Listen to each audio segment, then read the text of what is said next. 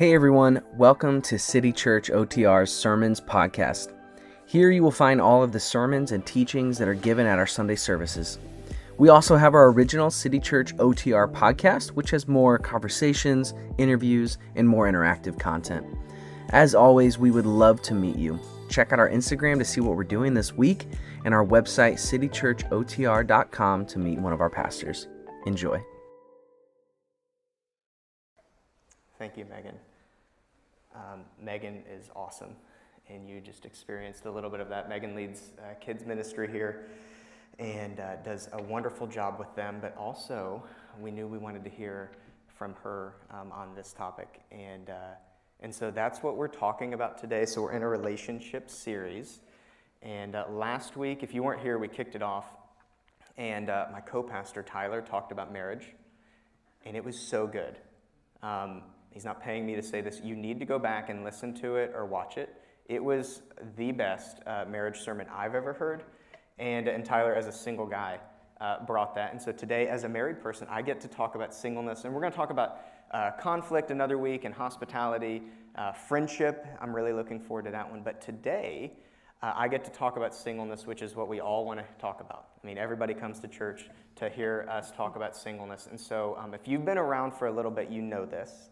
If you're new, I want to remind you that we have a complaint hotline. It's tyler@citychurchotr.com. And he would love to have all of your complaints about the things that you don't like that I say today. I know he'd love to get emails from you. So before I talk about singleness, a little bit about me. I think this is important. I have, and this is crazy, but I've been married for almost 8 years. And it's crazy because I'm so young. And we have been married for almost 8 years, and it's been amazing. We went through about 16 hours of premarital counseling. Only after we went through 16 hours of pre-engagement counseling. We went through so much counseling. Marriage has honestly, and this is, I know, just one person's experience, but for me, it's been wonderful. It's been surprisingly easy. They told us, just basically the first year is going to be terrible. Everybody told us that. Lots of people, not everybody. And about 18 months in, we kind of poked our head out and was like, this is actually relatively easy thus far. And I think we've chosen to accept, actually, maybe marriage can just be amazing. Maybe it really can be, and maybe it's coming, maybe it's year 9. But I've had such a great experience being married. I'm big on marriage. I love marriage. I love doing weddings, love getting couples ready for that.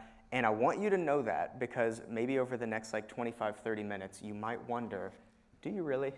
Because I really do. I love my marriage, but there is a strange fire in my bones about the topic we're talking about today. There is a strange burden that I carry as someone who is married for the way that the church has engaged or is engaging people that are not married, and this feeling that I hear often from them of I just feel like I'm maybe a little bit less than, or I'm not quite capable of serving fully in the church, and there is a fire in my bones. So at the end of this, I want you to remember, I love my marriage and it's going well, but man, we've got to do a better job, and this church will do a better job of championing both the married and the unmarried.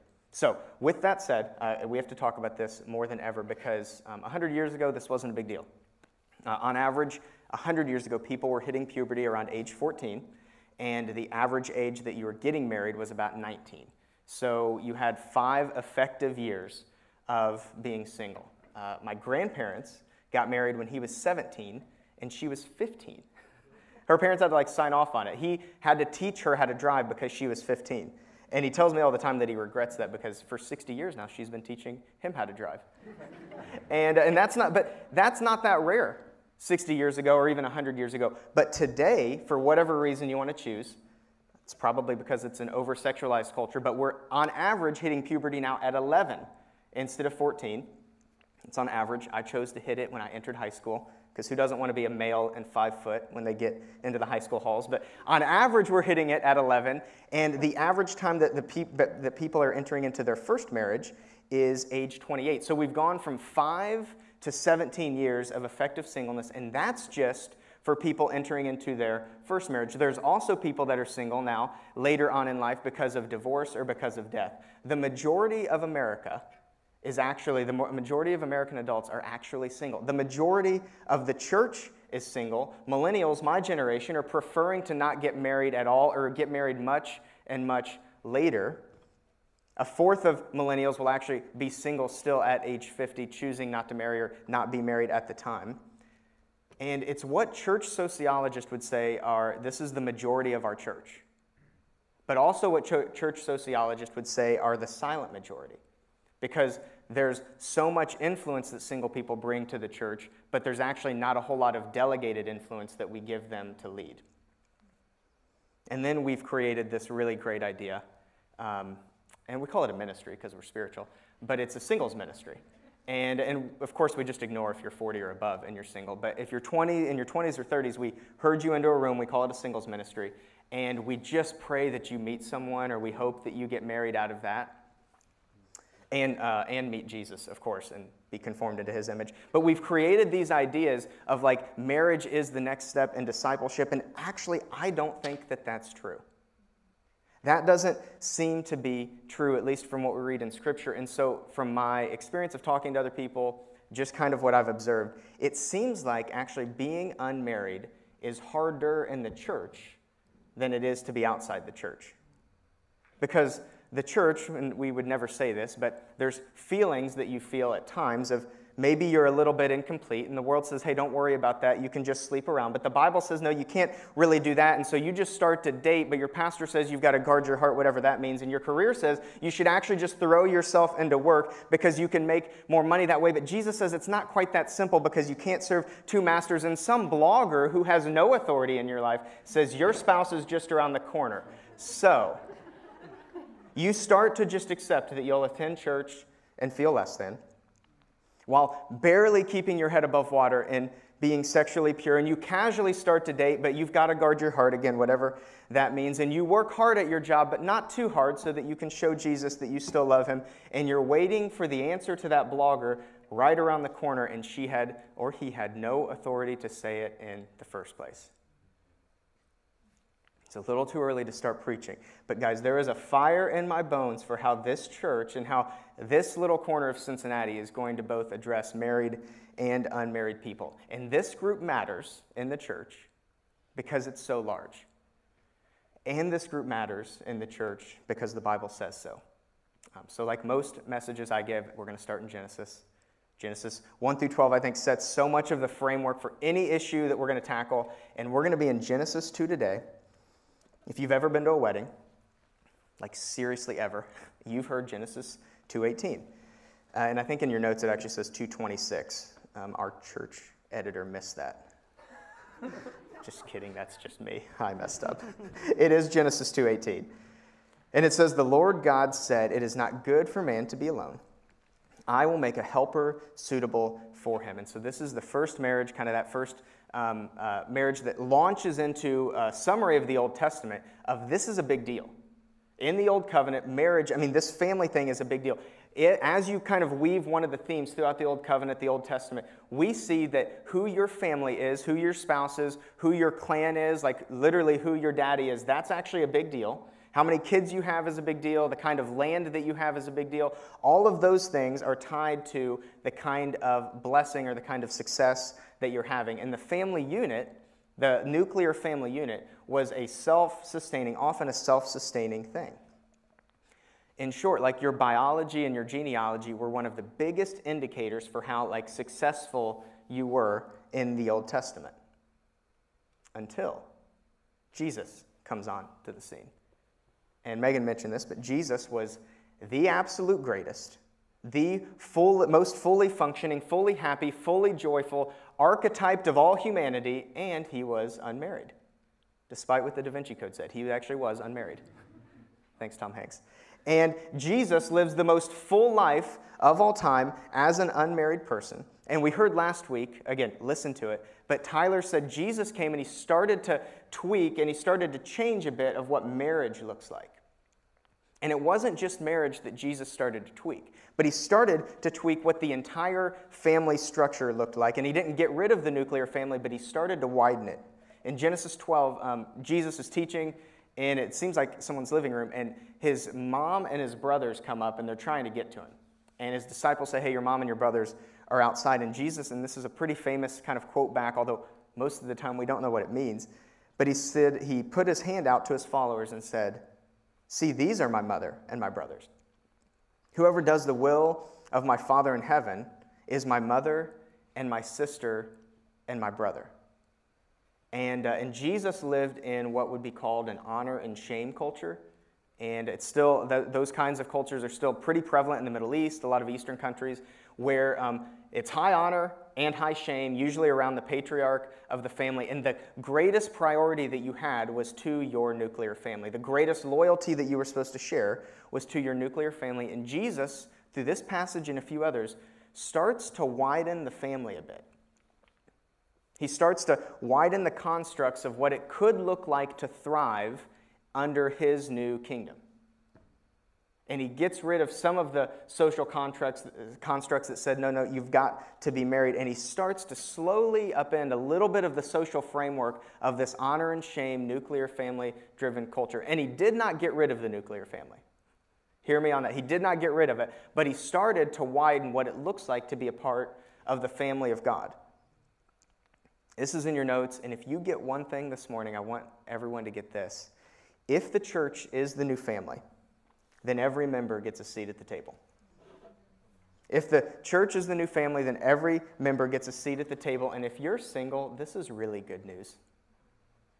And if you're married, this is really good news. Because your family just got a whole lot bigger, it got a whole lot fuller, and in my opinion, it got a whole lot better. Now, the Bible says more about this. Married people, please do not check out. Okay, this isn't like, oh, mine was last week, I guess I missed it. This is for you. The Bible has so much to say about this, and I thought I would spend most of my time in 1 Corinthians 7. It's like the chapter on singleness and dating and marriage and sex. And I'm just going to read one verse because there's other things I want to get to. But I want to read 1 Corinthians 7:7. This is Paul, who was a single guy. He's writing to the church in Corinth. They'd asked him some questions. And he said this to them. He said, "I wish that all of you were as I am. But each has your own gift from God. One has that gift, and another has this." And if you read verses 1 through 6, we see Paul specifically talking about the fact that he's not married, that he is single. And he says, "I wish all of you were as I am." And he calls singleness, even, you can interpret this, he calls singleness actually a gift of living single. Like it's a gift that he gives certain people to thrive in the midst of not being married. And I read an article about this verse, and they said if singleness is a gift, I'd love to know what the exchange policy is. Not the right way to look at it, but Paul, again, remember, we serve a good father who doesn't give bad gifts to his kids. But Paul says, I wish everybody was like this. And so this is in your notes. Paul, the author of most of the New Testament, Paul validates singleness. And he probably got that from his hero, Jesus, in Matthew 19. Matthew 19, Jesus is now doing a teaching on divorce. And he's talking about what divorce looks like, and his disciples get really confused. They're like, man, if this is the case, then maybe it's better to not marry. And Jesus, in verse 11 and 12, Jesus replied, "Not everyone can accept this word, but only those to whom it has been given. For there are eunuchs who are born that way, there are eunuchs who have been made eunuchs by others, and there are those who live like eunuchs for the sake of the kingdom of heaven. The one who can accept this should accept it." And he goes in and he talks, a eunuch, so someone that's not engaging romantically or sexually, and specifically there's physical things going on. Google it if you want. But he addresses three types of eunuchs, and he says, look, this is happening all over the place, and he seems to affirm it. He says, one, there are eunuchs that were born that way. Quite simply, just there were people that were born with physical deformities. They were born as eunuchs. Number two, and we know what this one means absolutely, it says that there were others that were made that way. And at that time, if you wanted to serve in like a king or a royal house, because I guess every king was insecure, you had to become a eunuch if you wanted to serve in his palace. If you were going to be around his wife, or most likely wives, or you're going to be around his daughters, you had to, part of the job description, again, wild, is that you had to become a eunuch. Department of Labor would have a blast with that one today. And you'll think twice next time you complain about the commute that you have to your work once you go back. So this was born that way, made that way by others, and then I want to choose to focus on this one. And then there are eunuchs that live like that for the sake of the kingdom of heaven. He says there are some people that are, they weren't born that way, they weren't made that way. They're just actually choosing singleness. They're choosing to live like a eunuch for the sake of the kingdom of heaven. And I can assume that he's saying that they're doing that for some of the advantages we're going to talk about in a second. But also, and it's many other smart people, like many smarter people than me, have dug into this passage and said it could be, and again, I don't want to say anything the text isn't saying, but there seems to be a decent amount of evidence that it could be also that it's those that have attractions and desires that are not lining up with their convictions, that are choosing to live like singles because their attractions and their desires aren't lining up with their convictions. And again, I want to spell it for you. It's Tyler at City Church. But I was reading that, and I was thinking about some people in our church that I just know are choosing to lay down relationships, or they're choosing to lay down marriage for the sake of their convictions. And I want to publicly, on behalf of our church, say that we honor you. And that no decision that you choose to make for the sake of the kingdom of heaven is going to be in vain. No intimacy that you give up for the sake of intimacy with Jesus is going to be in vain. And this church honors you, and we love you. We're inspired by you, and we believe in you. And Jesus says, no, actually singleness, even if there's no other physical reason for it, singleness is an acceptable way to live. And so we have Paul that validates singleness. In your notes it says that Jesus validates singleness. The church, I think, at least should be. We're trying to. And so the last kind of demographic that's got to get on board with this, or at least validate it, are singles, unmarried. Singles should validate singleness. And hear what I'm saying. I'm not saying that you must be happy with your current relationship status. I don't think that that's in there. But it's not okay to feel like you're less than. You don't have to be happy with the current state that you're in, but it's not okay to feel like you are less than or you have less to contribute to the kingdom because of that.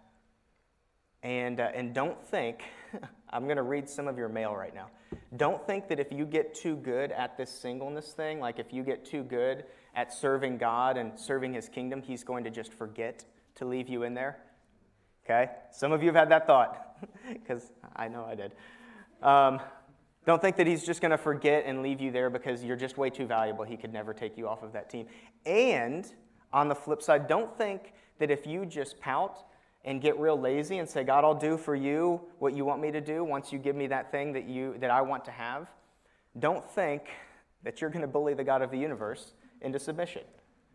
And so Jesus validates it. The church should be validating it. Paul validates it. The last one is, I hope that you, unmarried people and married people, but specifically today, I hope that you feel validated in what you have to offer the kingdom, because there are some advantages. There are some distinct advantages to not being married. And I texted a few people in our church this week and just said, hey, what are some good things? What are some hard things? And I got some really great answers. Number one, and I just knew this instinctively, but you get to avoid some problems. One author said that marriage is the opportunity to solve problems you didn't have on your own. It's true. It is so true. So you get to avoid certain problems. Number two, and I heard this over and over again, and Megan hit on this, is independence. There's just a certain level of independence that you have. Almost everybody I texted said that. And if you've met my wife, she was the one singing right here. Her name's Catherine. And you just know, if you've met her, she's awesome. Like, in marriage, I just killed it. And she is the easiest person I've ever been married to, but she is the easiest person to be around. If you've been around her, you probably like her. If you don't, you're just wrong. And I remember experiencing this probably about 5 years ago. It was 2 years into marriage, and it was literally the first time I felt like, oh, I can't do something because I chose something a few years ago. We were living in Las Vegas, and we were dreaming. We knew we weren't going to be there forever. and we were dreaming about, I wonder what's next. Maybe we'll plant a church, probably not. And I wonder what else we're going to do.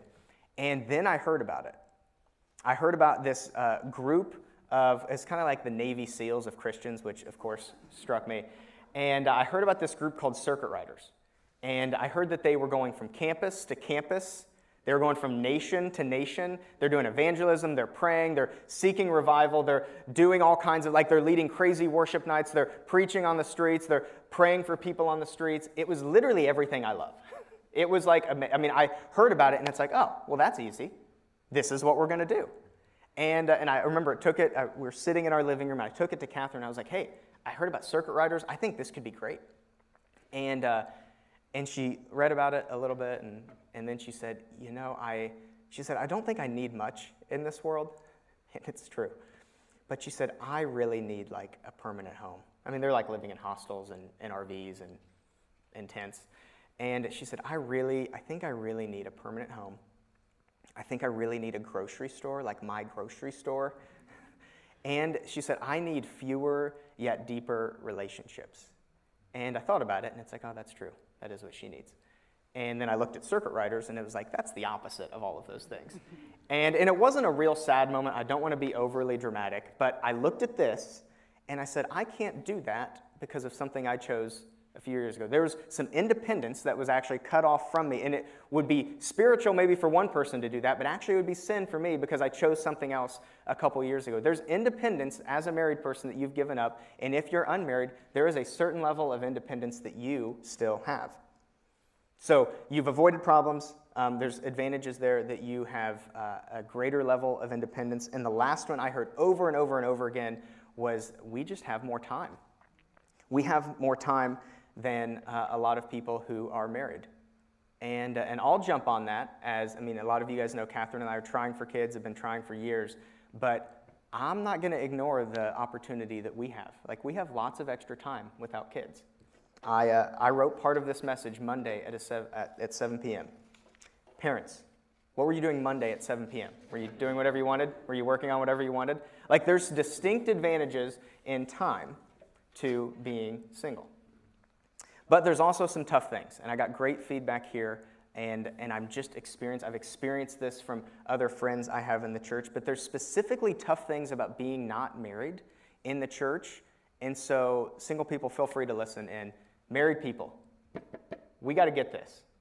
We got to make this better. We will get this right in our church, and we want to do everything we can to not make these a reality here, but I heard that there is, and we've talked a little bit about this, there's just a feeling of less than, not in theology, but just in experience. You can only do certain things, or you're only asked to do certain things in the church that are not specifically listed in Scripture when you're married. You have to wait until you're married for those things. And we will do our best to get this right here. And I got, one girl texted me about this, and she said, I've felt this before.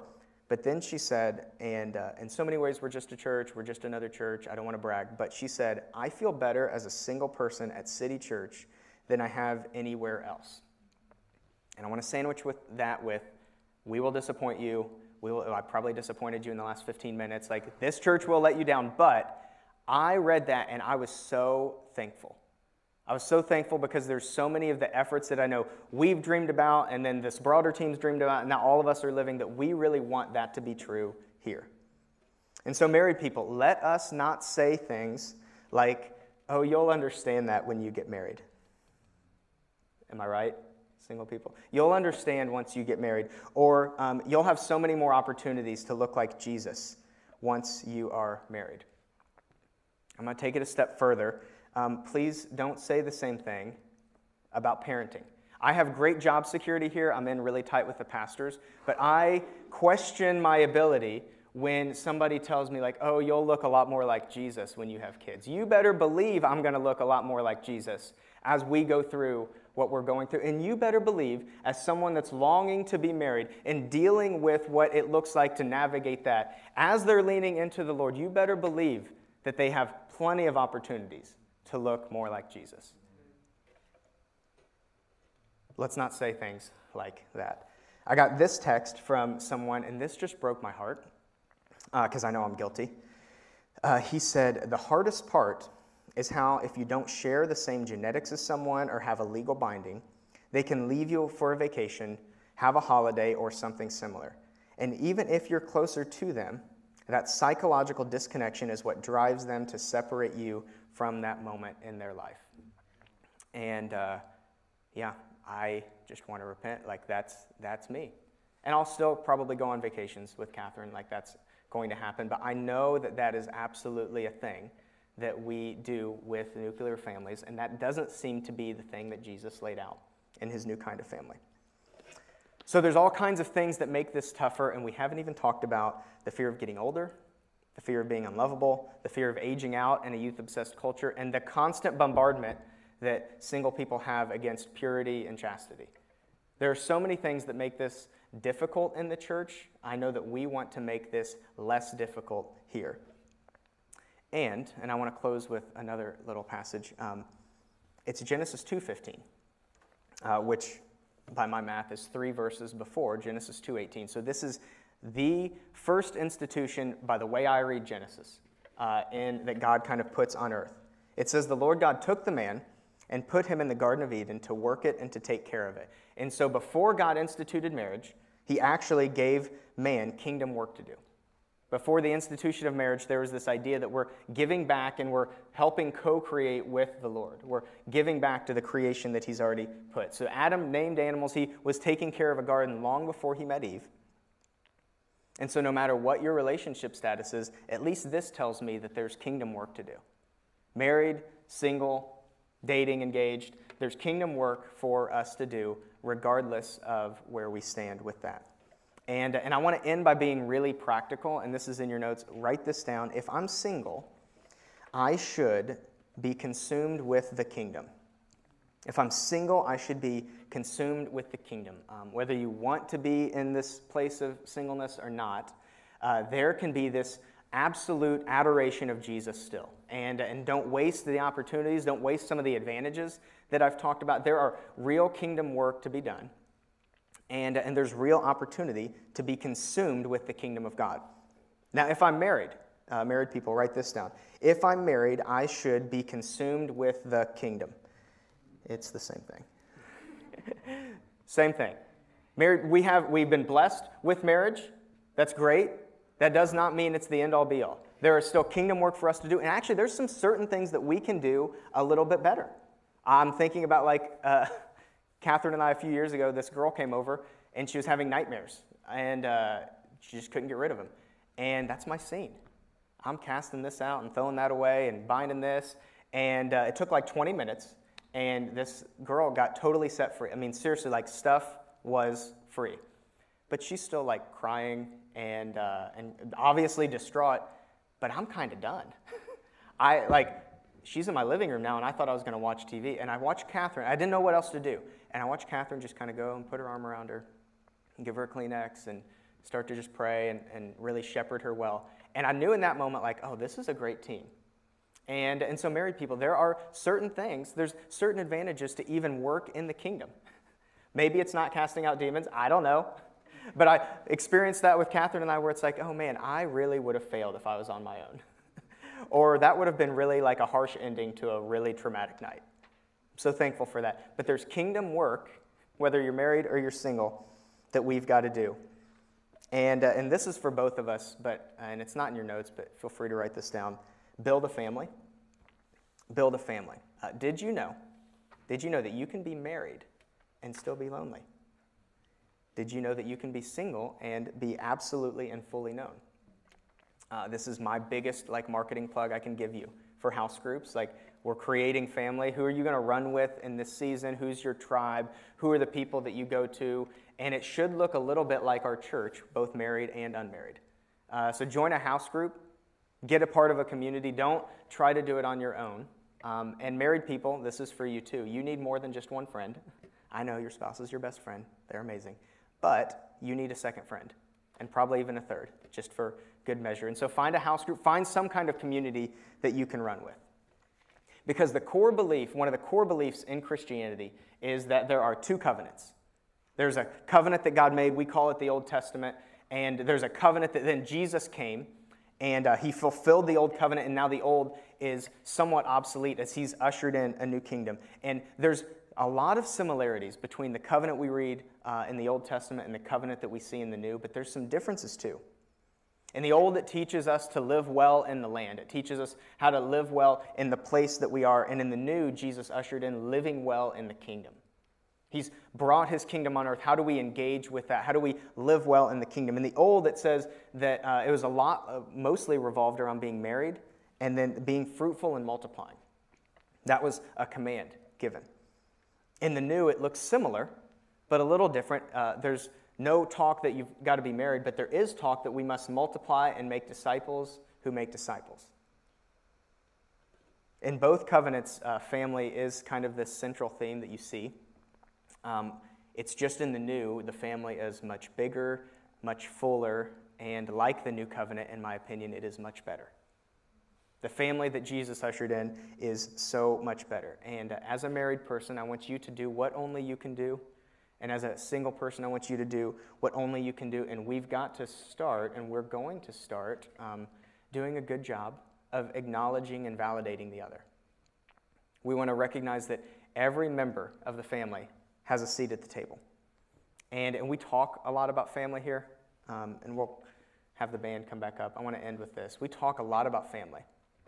We talk a lot about being a family on mission. That's like if you want to get me going, Navy SEALs, Fast and Furious, family on mission. You've got like my 3 buzzwords. And we talk so much about being a family on mission, but if we're going to be a family on mission, we first have to understand how we can be family. And we have to understand what it looks like to be family with each other. And I want to end, and I'll end with some prayer, but I felt like a specific burden to cancel this fear, to get rid of this fear of that I'm missing out, or this fear that I'm less than, specifically around this idea of not being married. Because the Bible says that you are married or single, that you are fully capable of love. You're worthy of being fulfilled. You're more than enough. And I know, just from texts and experiences, that sometimes there's this fear that actually, no, I'm not quite enough, or I probably do need that to fully contribute, and that's just not true. And so let's pray. And if you're married, would you join me silently, but go ahead and join me in praying against this, because this is not what the kingdom of heaven looks like. Fear is not it's not a characteristic of the kingdom of heaven, but a spirit of boldness is. And so, God, right now, I cancel the fear of missing out. I cancel FOMO in Jesus' name, especially around this idea of singleness. We just say no to that. We say no to that for the unmarrieds among us. We say no to that for the unmarrieds in the church. And God, would you empower us, the whole church, to start to look like family? Let us look a little bit more like the kingdom that you came to establish. And I pray that we would start to release that kingdom here in Cincinnati, whatever our relationship status is. And so, Holy Spirit, we invite you here, and we say yes to whatever you have for us. And we ask that no matter where we are, married, single, somewhere in between, that we would walk out with boldness and courage to bring your kingdom here on earth. It's in Jesus' name that we pray that.